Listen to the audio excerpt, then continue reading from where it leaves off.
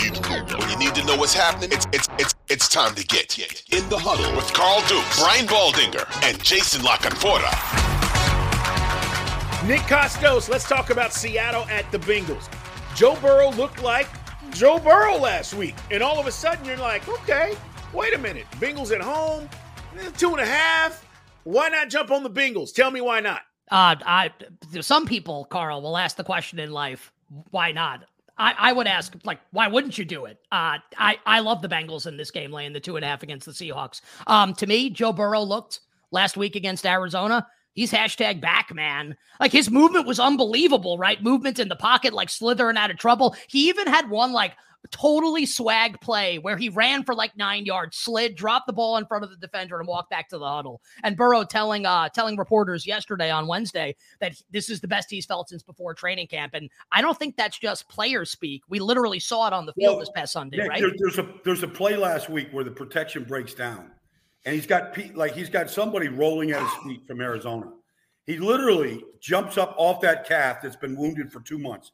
He jumps off the calf over the guy and lands. And I must have rewounded that 10 times going, if you got a bad calf, you simply don't even try that, much less do it. And I thought that right there is the best, that play, forget the 15 catches by Jamar. That one play, I think, gave the entire team a lift, like our quarterback is back, we're back. And if he's back, then this number is short against the Seattle Seahawks. And T. Higgins practiced on Wednesday in a limited fashion, putting him on track to play in the game, obviously. And like Trenton Irwin played well last week. So now all of a sudden you've got like 4 legitimate receivers with Chase Higgins, Boyd, and the aforementioned Trenton Irwin. So look, like Seattle's coming off the bye, should be healthy, right? The offensive line should be healthier than it was in the Monday night beatdown a couple weeks ago against my Giants. But for me, this is all about the quarterback and the point spread. It's below 3. Burrow's back. Give me the Bengals. Nick Kostos joining us. You better, you bet. Check him out. Check out the podcast as well. It's in the huddle. Carl Dukes, Brian Baldinger, Jason La Canfora, part of this podcast as well, as we run down games leading into week 6. All right, here's the deal. They're on the road, but they held the Cowboys, right, to 6 yards in the first quarter, no first down for 17 minutes of that game. The 49ers against the Browns. And I again, on the road, do you feel differently? And I don't. Nick, they're just that damn good. They're 7-point favorite on the road against the Browns. The over-under is 37. What do you like? Yeah, I think, the question that we might have to start asking is this going to be like a historical 49ers team? Like some of the 49ers teams that I grew up watching, that 89 team, for my money, still like one of the best teams I've ever seen. Like, we'll see if this team can kind of reach those dizzying heights, but certainly think they've earned the distinction of being this big of a road favorite. And a couple things to consider that have pushed this number all the way up, because let's be clear here, right? If Deshaun Watson's the quarterback in this game and there's like perfect weather, San Francisco's probably like a 3.5 point favorite. They're still favored by more than 3, which is saying something on the road, and the Browns are good.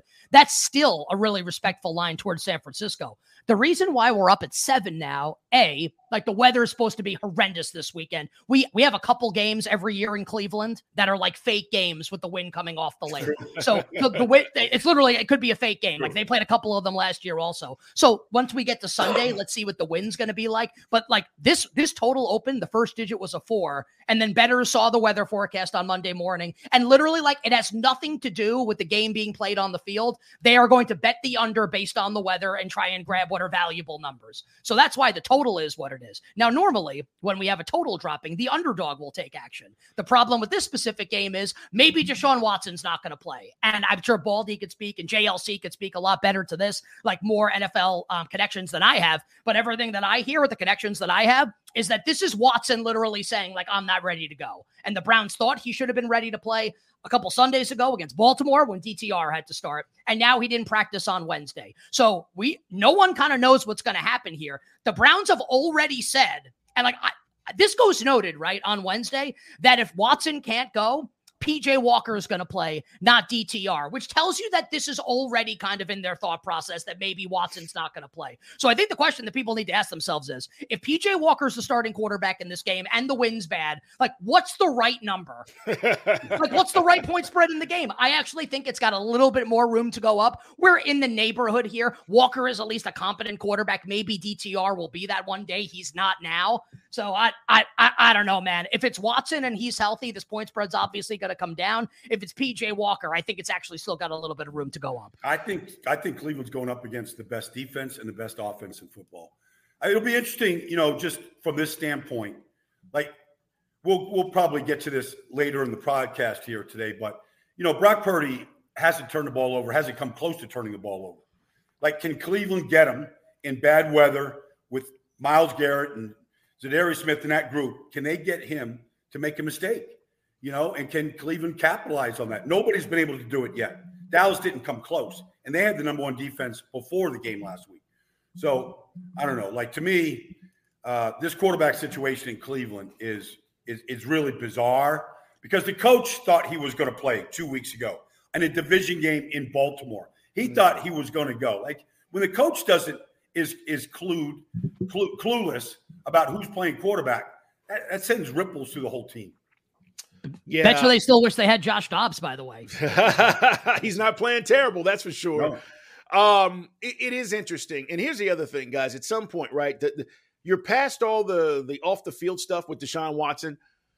And just, this is a side note. This has nothing to do with betting the game and taking what you think is going to work on Sunday. But Baldy and I think part of this is at some point you start looking at this money and you start saying, this is a hell of an investment we've got. And we're not getting our return on this investment at all right now. And we can talk about all the off-field stuff, but that stuff is behind him now. And now you're talking about just showing up for your team. And it is an interesting situation to see how this is going to play out. I like the 49ers guys. And Nick, you make a great point about the weather stuff. The over-under 37. Don't know if that goes down. You think it stays there, by the way, before we move on? My sense would be if it goes down, it'll go down a little, and then maybe what you would see, and I don't know that this will be the case, just that like patterns emerge when you do this for long enough, is that if it gets low enough on Sunday, if like the forecast is not going to be like the worst forecast we've ever seen, like the Browns-Saints game last year was like a fake game that was played in Cleveland. This might not be that. We'll see. My sense is that come Sunday, we might see some buyback and a little bit of over money come in, but I'm guessing based on what the weather is going to be on Sunday, really impossible to say right now. Nick Kostos, are the Dolphins gettable this weekend? Here come the 0-5 Carolina Panthers. They are a 13.5-point favorite. Man, these numbers, man, you start talking double digits. I know the Dolphins are at home, but they lost the best running back, I think, so far this season, now on IR. And how does that change what they want to do? And do they cover this weekend? Yeah, I think, I may have big time egg on my face here. I actually feel like I'm on an island, which makes me a little nervous with this game. I like Carolina a little bit to cover the spread here. Now, I liked it a lot more when it was 14. The Achane injury, once that started to get out on Monday, kind of pushed this down a little bit under 14 to 13.5. There's a lot going on right now with the Panthers, like behind the scenes, and like what Mike McDaniel said yesterday about Bryce Young, and maybe Frank Reich needs to give up the play calling duties to the OC Thomas Brown. There's like a lot going on here with Bryce Young. Here's my opinion, and I know that it was kind of in garbagey time last week in the second half against Detroit. I thought he played really well in the second half last week. And Baldy can obviously speak better to this as someone that played at the highest level, right? But just like me as a fan, the patterns that emerge watching games for over 30 years, every Sunday, et cetera, right?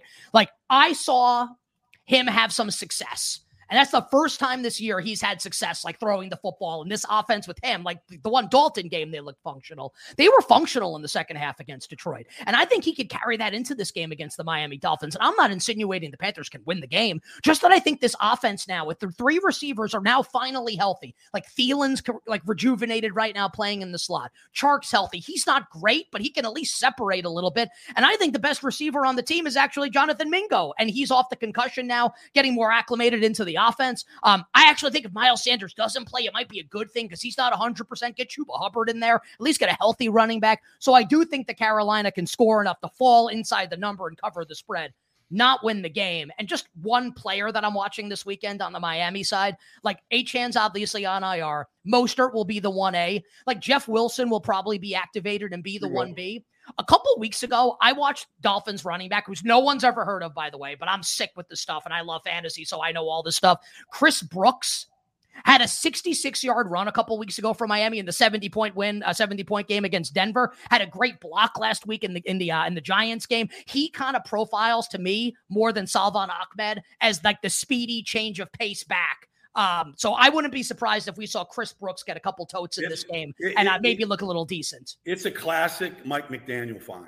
Like he literally, if you go back, Cleveland, Atlanta, San Francisco, I mean, Mostert had been around the league, cut, practice squad, been all over the league until McDaniel said, he's our guy. And same thing with Jeffrey Wilson, free agent out of North Texas. Like, he just has the eye for guys that can play in his system. Like nobody else. Kyle Shanahan and Lynch, they trusted him to go find these guys. He found Elijah Mitchell out of Louisiana. Like, he has an eye for this. And I agree with you, Nick. That run by Chris Brooks, that wasn't – you should always pay attention to the running backs in a Mike McDaniel offense.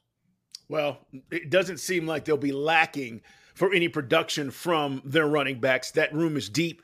And although they'll miss, Ashan, I think bottom line is they're going to be fine. Hey, let me ask you about this game. It's Carl Dukes. It's Brian Baldinger, guys. This is In the Huddle. Every week we get a chance to chop it up with Nick Kostos, You Better You Bet, as we talk gambling and look ahead to the week's games.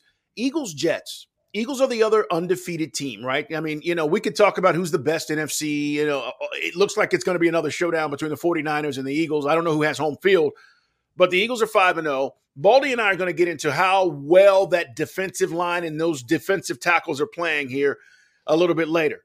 But the Jets at home, 7-point underdog to the Eagles. And for some reason, I just feel like that number should be better. I don't think we've seen the best of the Eagles yet this season. Do you guys feel that way? They were awfully good last week against the Rams. I mean, they didn't put up a lot of points, but they went up and down the field all day. They have some red zone issues. You saw Jason Kelce blow up on the sideline out of frustration. Mm-hmm. But it was the best that Jalen Hurts played all year. I think he'd been bothered by some ankle problems, and he turned it loose last week. And when he turns it loose, this offense is almost indefensible. You saw Dallas Goedert break out last week, a huge, huge game. A.J. Brown, 3 weeks in a row right now, is almost unstoppable. It's the best offensive line in football. They have issues in the secondary for sure. Every week it's different guys because of injuries. But I feel like this offense is just beginning to take off. Yeah, and I think Carl, just on the home field, who's going to have home field in that potential game? November 20th, Eagles at the Chiefs. December 3rd, Niners at the Eagles. So we got some Titanic games coming up later in the season that probably we'll decide that we're looking forward to. In this particular game, I bet the Eagles at a number that doesn't exist. This was 6 earlier in the week, and I was just like, okay, no. And I can lose the bet. It doesn't mean I made a good mathematical bet. It doesn't mean I'm going to win, but I was like, okay, I think this point spread should be higher, and it is now. I think we're probably existing in the right zone here. I guess my problem with the Jets in this game, and I bet the Jets last week against Denver, I liked the matchup. What's the matchup that, the theoretical matchup that if you like the Jets, what are you hanging your hat on as far as the on-field handicap goes? You're hanging it on Breece Hall having a day like he had last week. Okay. That's what we're trying to do, Nick. Well, yes, you're right. Also, that was Denver. Yeah. This is Philadelphia. So the long story short is I like the Eagles. I think the point spread's okay right now. I think the Eagles are a fantastic teaser. Look, it's not a great mathematical teaser because you're teasing off 7, but the Eagles and 49ers down to just win the game sounds pretty good to me this week. All right. One last game, Monday Night Football, Cowboys Chargers. I want to get your thoughts because the Cowboys coming off that devastating loss, they only scored 10 points. Everybody's on them, right? Now they've got injuries they're dealing with. Van Der Esch is out. You've got some other injuries. What happens? Do they bounce back and do they cover the 2.5 on the road against the Chargers? I'll be honest here, like I always am with you guys and my audience on You Better You Bet. I think that I'm making a stupid bet in this game, and it's kind of an emotional bet, and I try not to make these too often because I actually think the sharp side in the game is going to be Dallas. Coming off the game last week. It's a classic, contrarian bet. They get embarrassed. They get pantsed by the Niners, dominated, humiliated last week. And now, now they got to go play the Chargers on the road. Where, by the way, which team do you guys think is going to have more of a home field advantage in Los Angeles? Cowboys, yeah. But it's not even close. That stadium's going to be 80% Cowboys fans. This is going to be a home game almost for Dallas, minus the travel, obviously. So I think that sharp bettors will be on Dallas. I'm going to bet the Chargers in this game. I love what I've seen from the Dallas defense in a couple games this season, and we talk about it on our show. Micah Parsons, the hashtag Doomsday that he put out after the Giants game right in week 1. Great. You doomsdayed the Giants. You doomsdayed the Jets. You doomsdayed the Patriots. What happened when you played two actually decent offenses? You got shredded by the 49ers. And by the way, like the Cardinals offense has been really good this year, and they're an over team. And the first digit, by the way, in the Cardinals-Rams total needs to be a 5, and it's a 4. That game's going over the total on Sunday, just as an aside. So when Dallas plays good offenses, they give up yards and they give up points. Here comes off the bye, Justin Herbert and Austin Eckler and Keenan Allen. I think we'll see the rookie Quentin Johnston more into this offense this week with the bye. I think he's got a chance to be like fantasy football league winner. Palmer's still there. So look, like maybe Dallas runs for 1 billion yards, and this is kind of like the Tony Pollard breakout game that fantasy owners have been waiting for, prop bettors have been waiting for. For me, this is like Chargers at home, healthier team, Dak under the lights. I'll take the Chargers here. Nick, But again, like I think the Cowboys will be the sharp side. I happen to disagree, so give me the Bolts. Nick, what's the prop bet in this Monday night game for the cutaways to Kellen Moore? Like, I think, if this Chargers offense goes up and down the field and Keenan keeps doing what he's been doing all year and Eckler's back in this lineup and this Cowboys defense is giving up yards and points, are we going to see Kellen Moore like every single play like we saw Taylor, like Taylor Swift the other day? Like, I feel like Kellen Moore is going to be as big a story as anything in this game. Yeah, it's obviously, and you do a great job. I should have mentioned this. It's the Kellen Moore, like Dan Quinn chess match, right? Former Cowboys coordinator and play caller against the defensive coordinator and play caller. And it's not like this doesn't have to turn into like Kellen Moore versus Dan Quinn. It's like players versus players, right? And I like the Chargers offense right now more than I like the Cowboys defense. Maybe I'll eat those words. I like the matchup for the Chargers here, and I'm willing to be wrong, and maybe the Cowboys get back on track and win the game. I think the Chargers are ascending right now. I'll take Herbert over Dak Prescott any day of the week, twice on Sunday, 3 times on a Monday night in L.A. Give me the Chargers on Monday night. All right, Nick, before we let you go, I got to ask you about the Purdy MVP conversation, and more importantly, from a betting standpoint, what does this look like if you jumped on now with them being 5-0 and how well he's played? Okay, so 2 things here. Let's start on entry point, like when to bet somebody.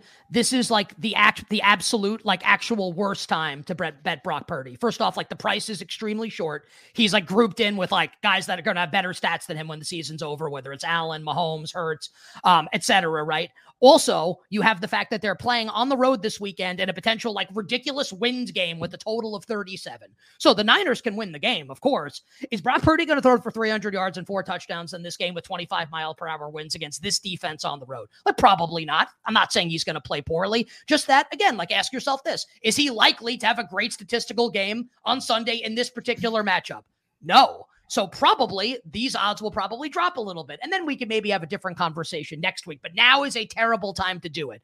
The other thing is, if Brock Purdy, and I'm not saying he can't, if he wins MVP, the way that he does it is San Francisco goes like 16-1 or 15-2 and has the best record in the league by like at least 1 game, maybe even 2. Because if they go like 13-4 and the Bills go 13-4 or the Chiefs go 13-4, et cetera, right? And the Eagles go 14-3, those quarterbacks are going to have better stats than Purdy. Also, McCaffrey is going to, as long as he's healthy, is going to cannibalize the vote. And McCaffrey's going to get votes also. So it's not that Purdy can't win. It's just that in order for him to win, you need something very specific to happen because he won't have the stats to compare with the Titans in the AFC, not the Tennessee Titans, the Titans among the quarterbacks. You need them to go like 16-1. And that's how Purdy wins. I think it's unlikely. I'm not bagging on him. He's awesome. Just that I don't think this is a likely thing that I would not want to bet on it.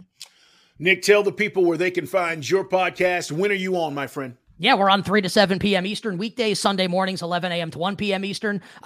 You can find us on all the places that Twitch, YouTube, radio stations nationwide, the Odyssey app, the BetQL app. We're now on Sirius XM, which is awesome. Sirius 217, XM 205. And we're now simulcast by our friends at Stadium, but weekdays 4 to 6 p.m. Eastern time as well. Great stuff, man. Nick Kostos, you better, you bet. Make sure you check him out. We will talk next week. Get money. As I like to say, Nick, get money. Absolutely. Wishing everybody minimal sweats, winning bets. The absolute very best of luck.